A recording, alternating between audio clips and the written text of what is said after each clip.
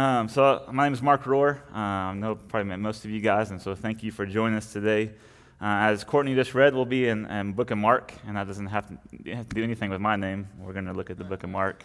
Mark chapter 1, verses 9 through 13. We started our series last week. Tanner started us looking at the Book of Mark, and we did verses 1 through 8 last week, and looking at John the Baptist. And this week, as we just saw, we'll be looking at as Jesus comes onto the scene for the first time and is baptized and then is tempted in the wilderness. And so that's what we'll be looking at today. But I want to start off our time, I want you to right now picture maybe a time in your life, or maybe you're going through it right now where it's a time of great anticipation, right? Maybe it's a time that you didn't know if you were going to get that job or not. Maybe it's a time that you know your child is about to be born. Maybe it's a time when your bride is about to walk down the aisle and you're about to receive and be in union in marriage.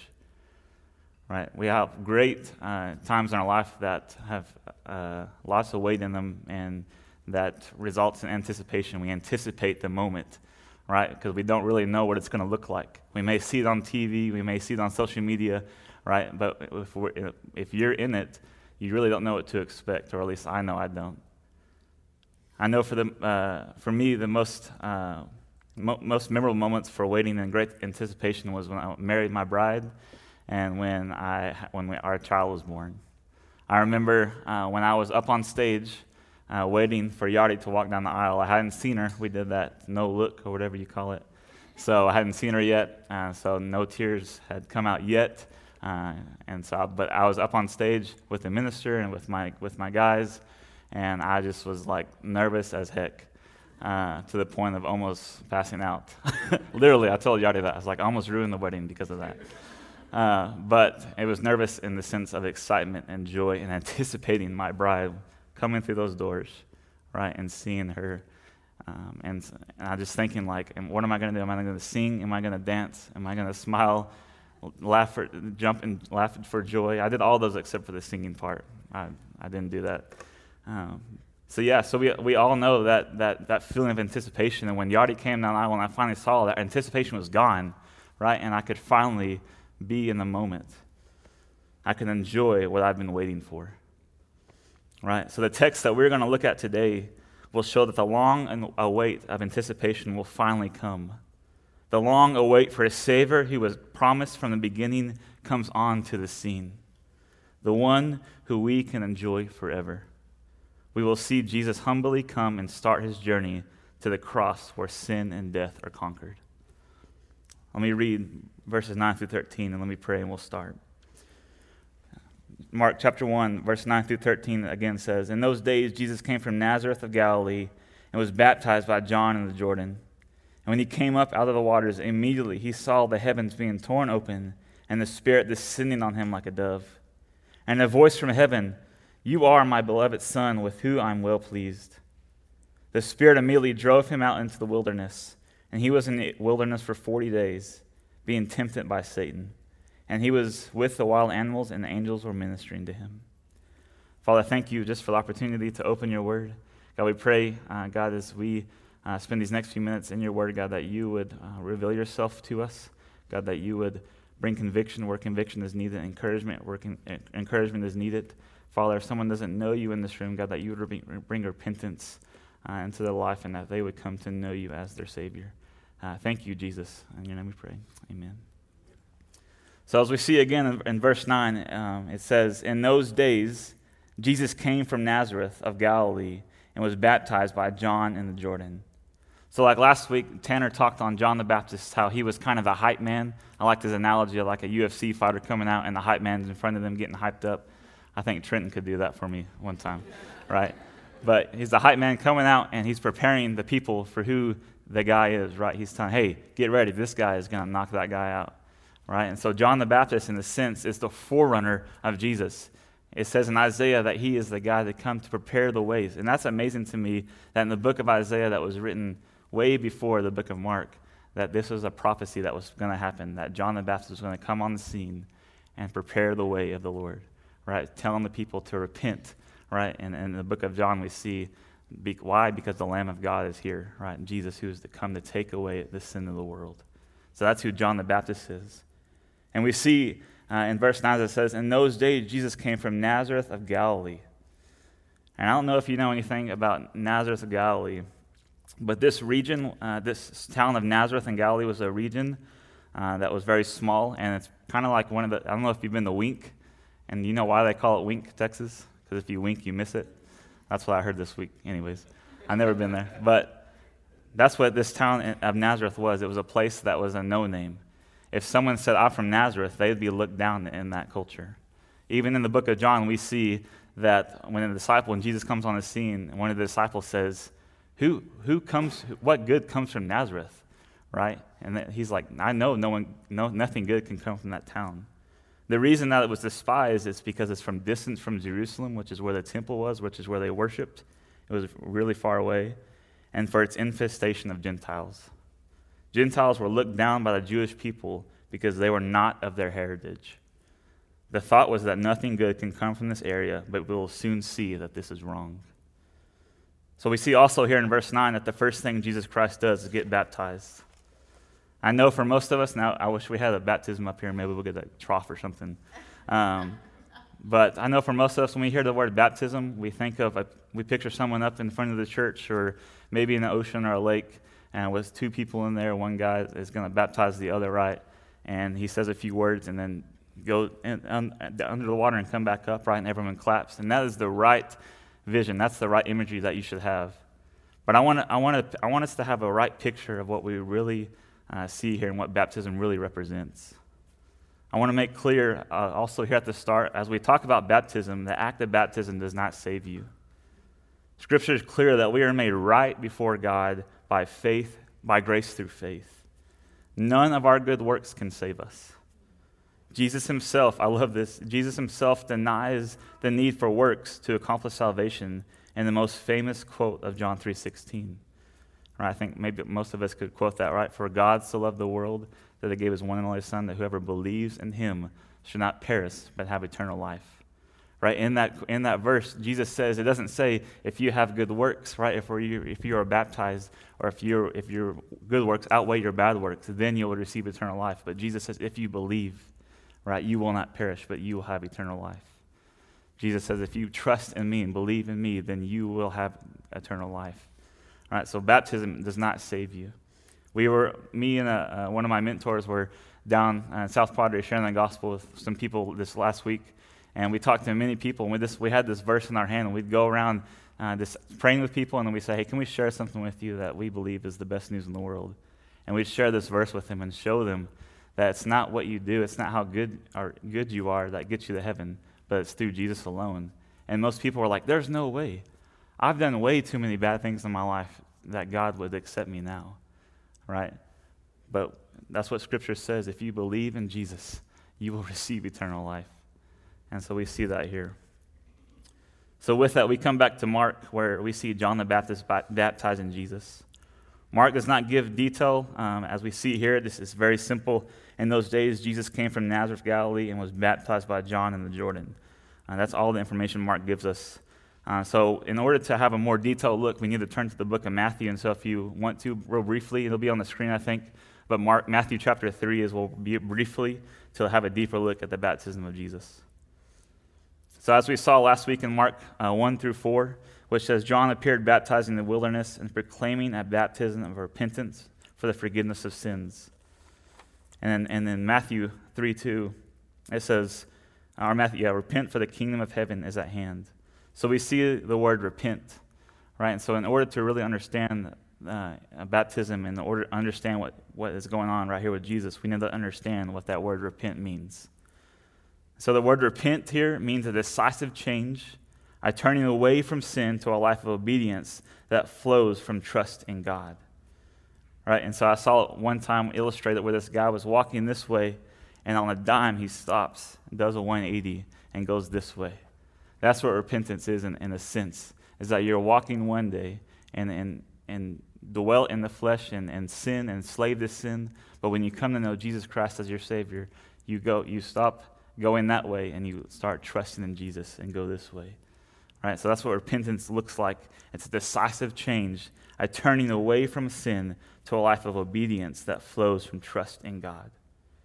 We see in Mark chapter 1 and 5 and Matthew 3:6 that repentance involves confession.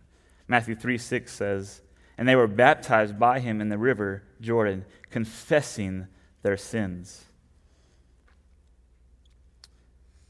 We see that repentance involves confession. The people were coming to John the Baptist confessing their sin because they realized that they had sinned against God.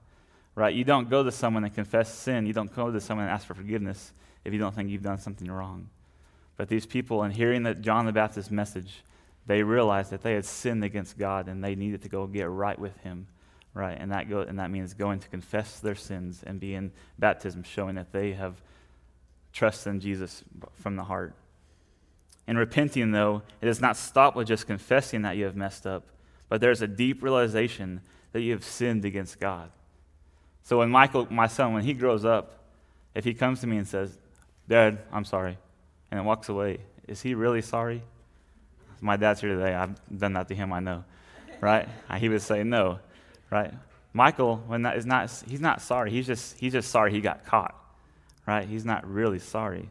So when we see this, when it says confession, it's not just enough to confess it, but it's this deep realization that you have sinned against God. There's a sorrowfulness that you have offended God, which leads to godly repenting. Right? I love that when you realize what you've done and sinned against God, that should lead you to go to the throne of grace and say, "Lord, please forgive me. I've sinned against you and you alone," as David cries out in Psalm 51. Right? The Bible says all have sinned and fallen short of the glory of God. John the Baptist, as we have seen, is preparing the way for Jesus to come on the scene, who will ultimately take away our sin through the cross. So we see that baptism, therefore, is an outward sign of an inward spiritual reality, realizing that you are a sinner and repent by turning away from your sin and trusting in Jesus Christ alone for salvation.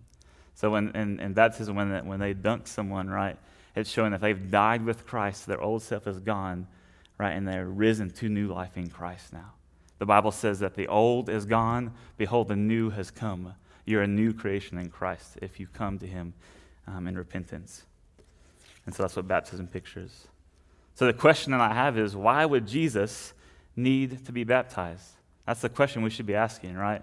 If baptism is a symbol of someone repenting from their sin and turning to trust in God, why would Jesus need to be baptized? Right? We understand from Scripture that Jesus Christ is sinless. Right? He had no sin. He never sinned once in his whole life. I couldn't imagine living a whole life without sin. That's just an amazing thought, that that's what Jesus did. He was sinless and had therefore no need to repent. John the Baptist knows this, and look at Matthew 3:14.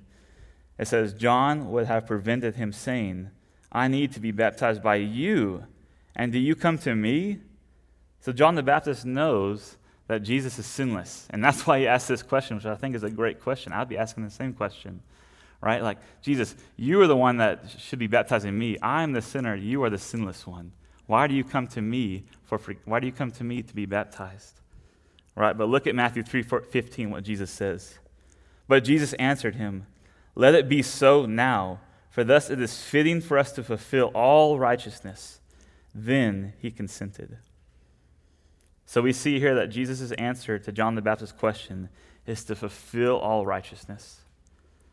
In order to be in relationship with God, we are required to be holy as he is holy, the Bible says. We are required to be righteous as he is righteous. The problem is, because of our sin, because of my sin and your sin, we are not living a life of righteousness that God requires if we are to be with him.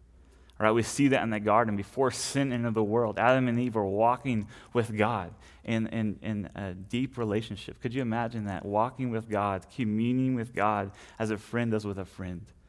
But right when they disobeyed God, ate of the apple, the Bible says sin entered the world and they were separated. Adam and Eve were ashamed of what they did. They hid from God, right? And therefore, they were not righteous anymore. Therefore, they were not holy anymore, and they could not be in the presence of God. You and I have that same reality in our life, that we are separated from God because of your sin and my sin. We love the darkness rather than the light. So therefore, we are separated from him. And this is a tremendous problem. The good news is God did not leave us. We see that Jesus Christ's baptism shows that he came to identify with you and me as sinners. In Isaiah, it says that Jesus Christ is to be counted among the rebels. Right? Did you hear that? Jesus Christ came down to earth, away from heaven, to the sinful world to be counted among the rebels, which is us. Meaning, Jesus consented to be counted as if he were a sinner along with everyone else. He allowed himself to be identified with the sorrows and the sufferings of rebellious humanity. And that's just an amazing God that we serve. No other religion in the world has this truth. Every other religion says that you have to do good enough to get to God. But we have a God who sees that we cannot reach him on our own. And so therefore he comes to us. He identifies with us. He takes on human flesh.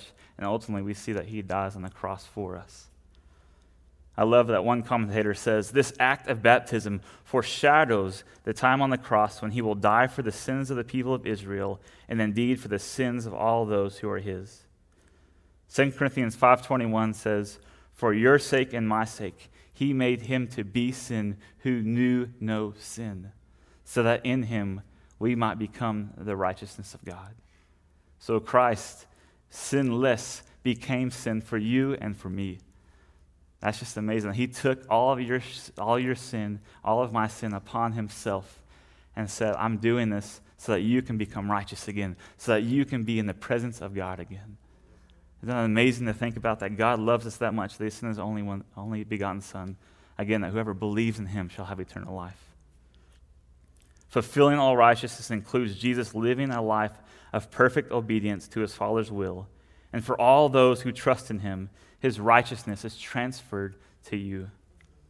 This means simply that when Jesus died on the cross, God treated him as if he had lived your life.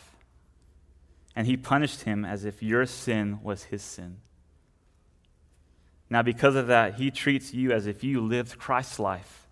So Christ lived a perfect life with perfect obedience to everything God commanded, including baptism, in order that his perfect life would be credited to your account. Isn't that amazing? I don't know if you've ever had debt in your life, but that's a huge weight on your shoulders, right? But when you're debt-free, what is that feeling like? It's amazing. And just think that there's this debt in our life because of sin, and there's no way you can ever pay it off. Not in a million years. If you could live a million years, you can never pay this debt because it is so big and so wide, right? And God is holy and perfect, and we will never be there. But Jesus came on the cross and paid your debt. He paid my debt so that we can be in union with him again.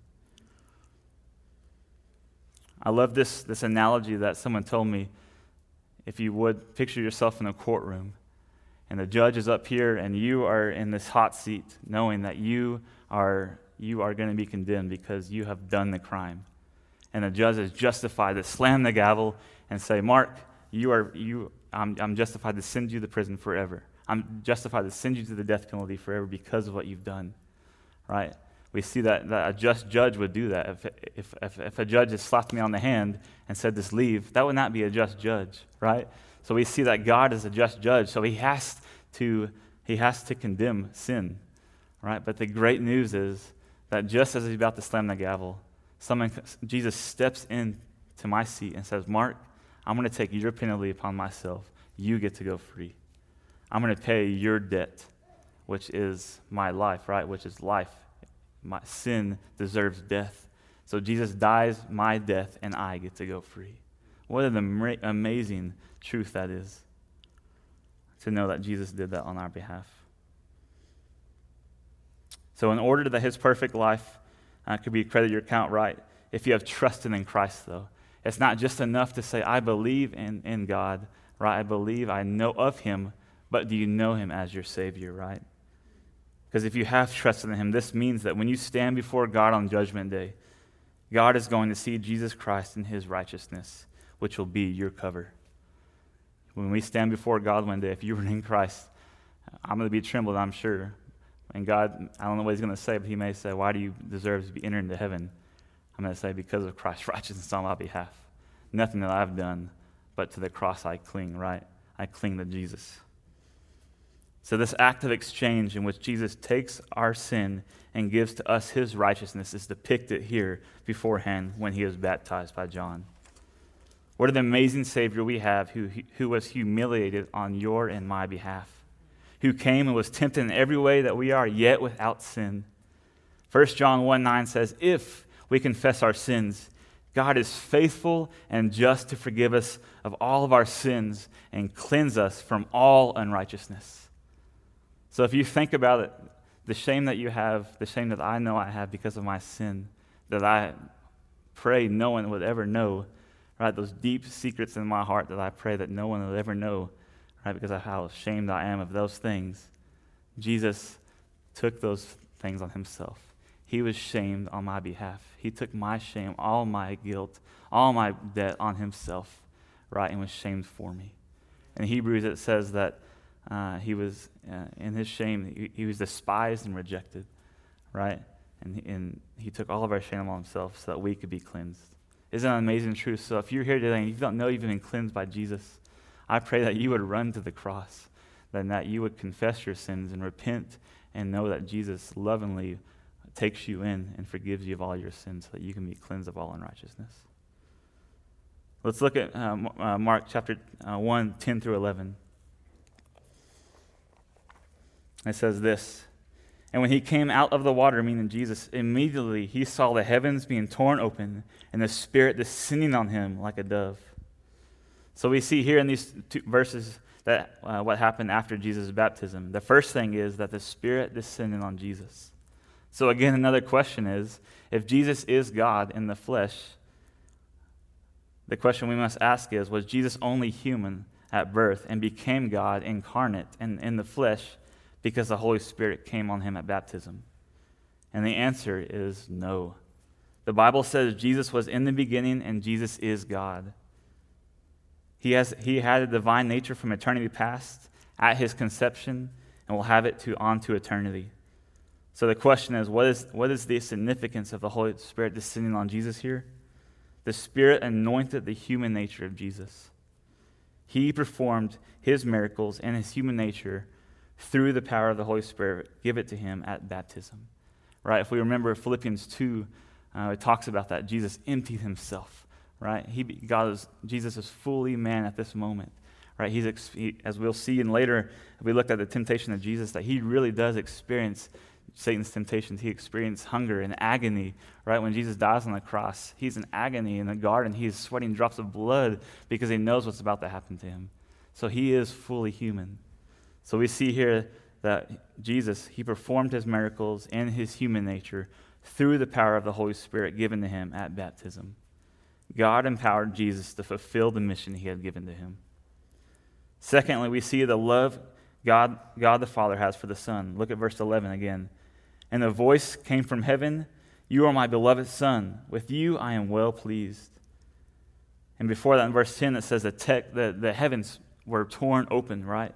Could you imagine walking outside and you see the sky like that? That would be crazy. But that's depicted here. And it reminds us of Isaiah 64:1, where Isaiah says the same thing. In Isaiah's day, the Israelites who were God's people were going the opposite way, not towards God. They were defying God. And Isaiah came to prophesy to the people of Israel saying, turn back to God, but they continued in their sin. And Isaiah, in Isaiah 64, is just asking God, please come, please tear the heavens open, and please speak to your people. Please, we need you. We need to see you. Right? He wishes that God would leave his heavenly home and come down to earth. That God would split the sky that hides from humanity. Right? God is hiding from humanity in a sense, right? That people are just indwelt in sin. And so Isaiah is crying out, please come and save your people. So what we see here is God doing exactly that. He speaks and shows that he is well pleased with Jesus, his Son, who has come to take away sin. And now remember, if you know your history, that this is the first time that God has spoken in over 400 years. Right? There was a silence for 400 years where from the last prophet before the New Testament started that there was silence from God. No one had heard from God. Right? But here we see that God finally breaks through, right? And he says, a voice came from heaven, "This is my beloved Son with whom I am pleased." And I could just imagine the people saying, wow, like the Lord has come. This is the Messiah. This is the anointed one. We've been patiently waiting, eagerly anticipating him to come, and now he is here. I love that analogy of the heavens being split, right? And that Christ has come.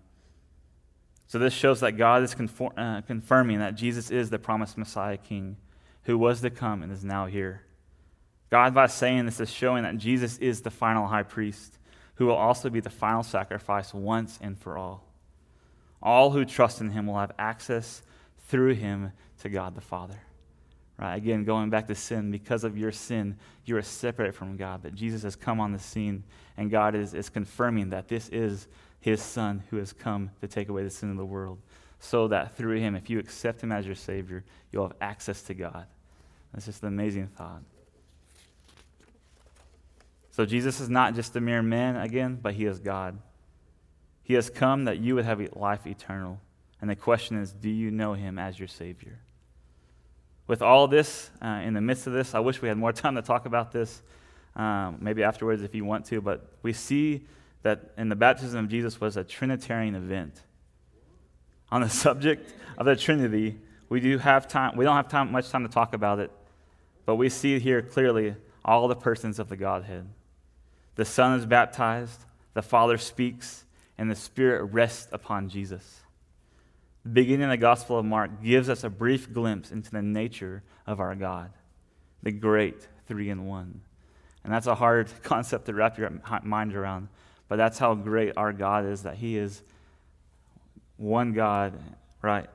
And three, I like what this says, the great three-in-one, right? One God, but three essence, right? The Spirit, the Son, and the Father.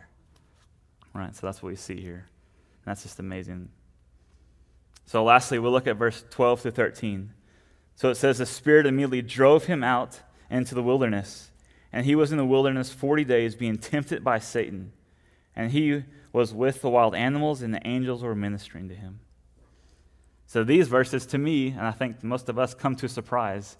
The Son of God, right, comes onto the scene, and the first thing that the Spirit does after he rests upon him is that he drives him into the wilderness to be tempted by Satan. And that's like a shocker to me, right? Like, everyone should be like, let me get a selfie with you, Jesus. This is him, right? I'm going to go start my ministry now. But instead, the Holy Spirit drives him into the wilderness before Jesus starts his public ministry for a time of testing. So we see that this is no accident. Jesus did not resist the leading of the Holy Spirit, but embraced it. The text shows that the Holy Spirit drove Jesus into the wilderness. He was driven urgently into a desolate, God-forsaken place. The wilderness depicts a place of grueling conditions, kind of like Odessa. Maybe not as bad when the wind blows, right? But it's a place of grueling conditions, and we see in Matthew that Jesus was fasting for 40 days. We don't see that here in Mark, but again, in the other gospel, Matthew, Jesus is not just there, but he's fasting for 40 days. With all these circumstances, Jesus is also tempted by Satan. So if it's not enough to be in the wilderness, not enough to fast for 40 days, but then Satan has come to tempt Jesus. I think it would have been very easy for Jesus to grumble and complain and give in. I know I would have. Jesus Christ's temptation reminds us of the first temptation that happened in the garden with Adam and Eve. There are key differences between the circumstances of their temptation and Jesus Christ's temptation. If you remember in the book of Genesis, Adam and Eve, before sin into the world, they were in a lush garden, right? I'm sure Albany knows she's the green thumb. She's the gardener, right? They were in a lush garden, and Jesus Christ, we see here, is a desolate place. Adam and Eve enjoyed intimate companionship with each other without sin and enjoyed fellowship with God. We see here that Jesus Christ was alone with no companionship or fellowship. Jesus, in his human nature, was ravaged by hunger, and this is when Satan comes to tempt him. But we'll also see the similarity between Adam and Eve and the test that Satan brings upon them, which is, do you remember in Genesis what did Satan say to Eve? Did God really say? Right? Did God really say that you will die? Right? Did God really say you should not eat of that because you will die? Right? He is the ultimate deceiver. The Bible calls him the father of lies. right? And Adam and Eve, instead of obeying their good father who has given them everything in fellowship with him, she succumbs to the lie of Satan and eats the apple, and so does Adam. And that's when sin entered the world. And because of that one act of disobedience, you and I now have the result of that in our life, that you and I are sinners as well. That's been passed down to us. Adam was the representative head of humanity. So because Adam has sinned, you and I inherit that sin. So that's why when people say, I'm a sinner because I sin, right? That's what that means. When I sin because I am ultimately a sinner. So they failed the test, right, of trusting God. Because of that one act of obedience, we see again that we're separate from God. But thankfully, again, as we'll see, that Jesus endured Satan's temptation. Satan, for example, if you remember in the other Gospels, he says kind of a similar question. If you are truly the Son of God, command these stones into bread. Right? It's kind of similar language, right? Did God really say? Right? And here's Satan, and one of the temptations, if you are truly the Son of God, commands these stones to be made into bread. Right? Because Jesus is ravaged of hunger, right? He's starving, right? He's been fasting for close to 40 days now. And so Satan is saying, if you are truly the Son of God, command these stones to be the bread. Instead of believing Satan's lies, though, Jesus trusts in his good Father who provides and fought the lie with the Word of God. Jesus Christ yielded not to Satan's lie, but he yielded to God's Word. And I think that is such awesome language, that word yield. But I think it's so hard for all of us to do, is to yield, right? Me and Devontae were talking about that. It's hard to yield to the Word of God, right? And day in and day out, because we look at it as work. But we look at the Word of God that Jesus says, come to me, all who are weary and burdensome, and I will give you rest. Right? And so Jesus here, he fights Satan's temptation with the Word of God. When we were at that same mission trip last week, I was talking to an Army Ranger who was a Special Forces guy with a Navy SEAL next to him, and I was just like googly eyes because I was like, this is awesome. I love Army stuff. But anyway, this military guy, big buff dude, had done a lot of hard things in his life because of his job. He said when he got back from war, after 11 years of fighting, he was an alcoholic and lots of other things, drug abuse. And you know what he told me? He said, Mark, I had to surrender. And he's like, in my language, that's hard. We don't say that, right? But the only way that I realized that I could be away from this stuff is if I surrendered to Jesus Christ. And that was just like, threw me back. And I'm like, man, I love that. Like, that word surrender is, most people don't want to use that language, but here it is the perfect word, right? To yield, to surrender to the Word of God. I love what Mark MacArthur says. He says, the word, watchfulness, and prayerfulness. That's it. No magic. That's how you deal with temptation. Pour the word in, stay alert. Understand what's going on around you by way of temptation, by discerning and fall prostrate before God and cry out for his power. That's the path to triumph. Right? Just like that military guy, just as we see here, Jesus yielded to the Word of God, surrendered, right? In the same way, you and I, the way to fight temptation is to be in the Word daily, stay alert, right, and fall to our knees and cry out for God's power and strength to help us fight this temptation. So we see that Jesus withstood everything Satan had to throw at him, and ultimately we see Jesus Christ triumph over Satan, sin and death in the end, when he dies willingly on the cross. Jesus Christ's triumph means salvation for you and for me.